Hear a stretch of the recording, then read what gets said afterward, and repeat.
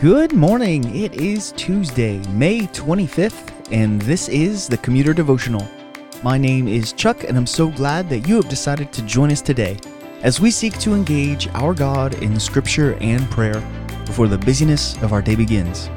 Yesterday we had a little bit of technical difficulties. I don't know what to call it, but I recorded the intro, everything sounded great. I had to get up and go do something, and when I came back, for some reason, I couldn't get my microphone to connect correctly to my setup, so worked on it a little bit today, and I think everything will be back to normal, just the way you're used to by now, hopefully.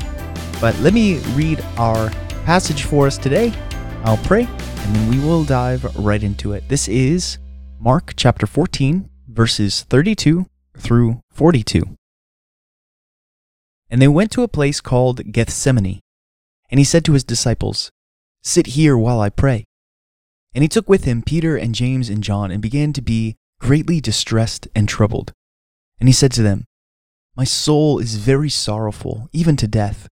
Remain here and watch."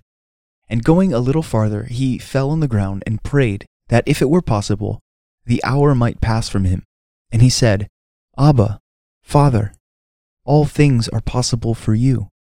Remove this cup from me, yet not what I will, but what you will." And he came and found them sleeping, and he said to Peter, "Simon, are you asleep? Could you not watch 1 hour? Watch and pray that you may not enter into temptation. The spirit indeed is willing, but the flesh is weak." And again he went away and prayed, saying the same words. And again he came and found them sleeping, for their eyes were very heavy, and they did not know what to answer him. And he came the third time and said to them, "Are you still sleeping and taking your rest? It is enough. The hour has come. The Son of Man is betrayed into the hands of sinners. Rise, let us be going. See, my betrayer is at hand." Let's pray. Heavenly Father, as we hit this passage today, the one that speaks of the moment just before your betrayal, Lord, we know that there are some uncomfortable passages in here, uncomfortable phrases that you speak that can be confusing, and God, we ask for just clarity today. Help us to think through them well. And Lord, give us insight. Use your Spirit to illuminate the word before us today. Lord, we want to be in your word today. As we go about our day, we want your word to dwell richly in us. So Lord, use this time for our benefit and for your glory. Amen. Our passage today is the famous scene in the Garden of Gethsemane when Jesus goes to pray to God before he is arrested. In this scene, he goes with just a few of his disciples, Peter, James, and John, and he asks them to sort of stand guard for him, and he goes off to pray. And he prays 3 times in this passage, each time asking the Father to remove the cup from him. But he says, "Yet not what I will, but what you will." This is sometimes a confusing passage for people. They don't understand how the Trinity can work together, and yet Jesus and the Father have 2 separate wills. Well, we don't want to dive into the intricacies of Trinitarian theology, which is something I still can't wrap my head around. We can notice that in the end, Jesus is the one who carries out the will of the Father. Remember way back when Jesus was baptized, God the Father had said, "This is my Son in whom I am well pleased." And again, at the Transfiguration, God the Father says, "This is my beloved Son." All that Jesus does is honoring and glorifying to his Father. It's been pointed out to me many times that when Jesus prays, he says, "Abba, Father." It's kind of like saying Father, Father, literally. But the first word, Abba, should be translated more like Daddy. It's a term of endearment for his close relationship with his own Father. In our passage, our Lord draws near to his Father. His suffering has begun. The emotional anguish just bleeds through in our passage. And each time Jesus finishes praying, he gets up and he goes to see Peter and James and John, and of course, they're sleeping.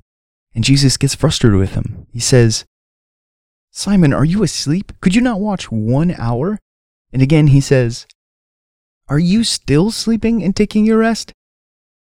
Jesus is clearly frustrated with his disciples. We aren't sure how late into the night it is, but remember, it's been a long day.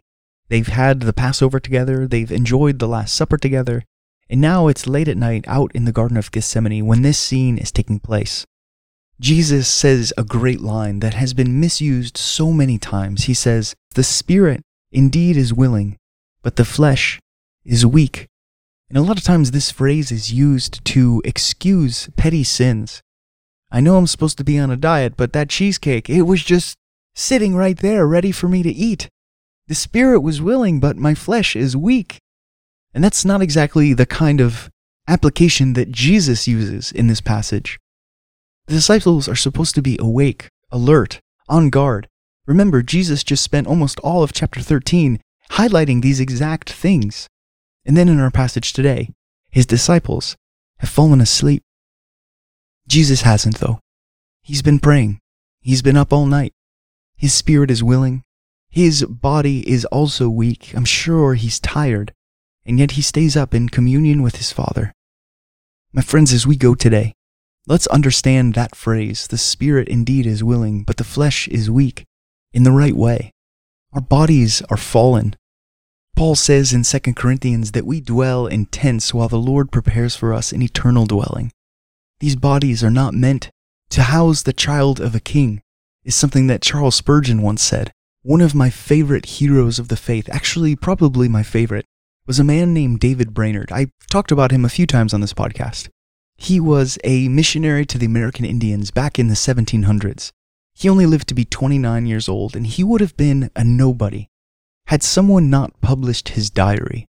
This man wrote almost every single day, recording his thoughts on God, just writing down tiny thoughts about his prayers and his fasting and his intercession on behalf of the Indians.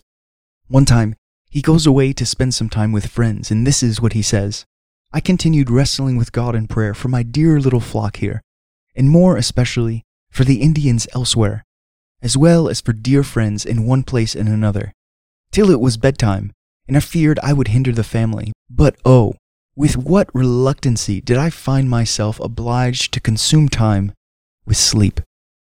David Brainerd, who, if you read his diary, is constantly in a state of oneness with God. He's constantly writing about how he's in prayer and communing with his Father, says even his flesh is weak. He must go to bed. My friends, we have limitations, but that we would use every ounce of energy and strength we have to further the kingdom for the glory of our Father, just like Jesus does in this passage. Let me close this in prayer. Heavenly Father, there are many passages in your word that help describe who Jesus is and help us understand his nature and his character.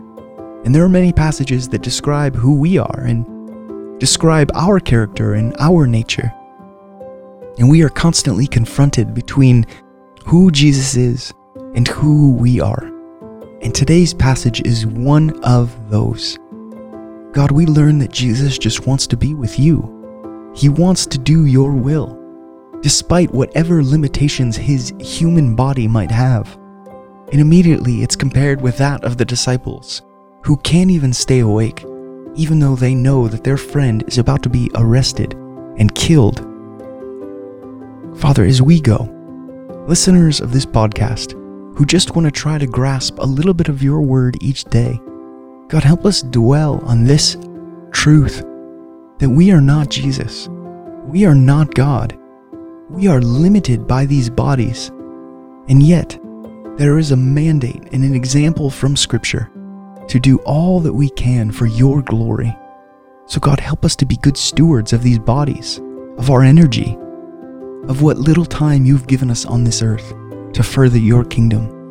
By your Spirit and by your word, give us strength and comfort and rest when we need it, so that we can further your kingdom, that your name may be known to all nations and all peoples, even those that we work with, in our own families, in our neighborhoods, and in the grocery stores. God, we pray these things in your Son's name. Amen. Go in peace. I will see you tomorrow.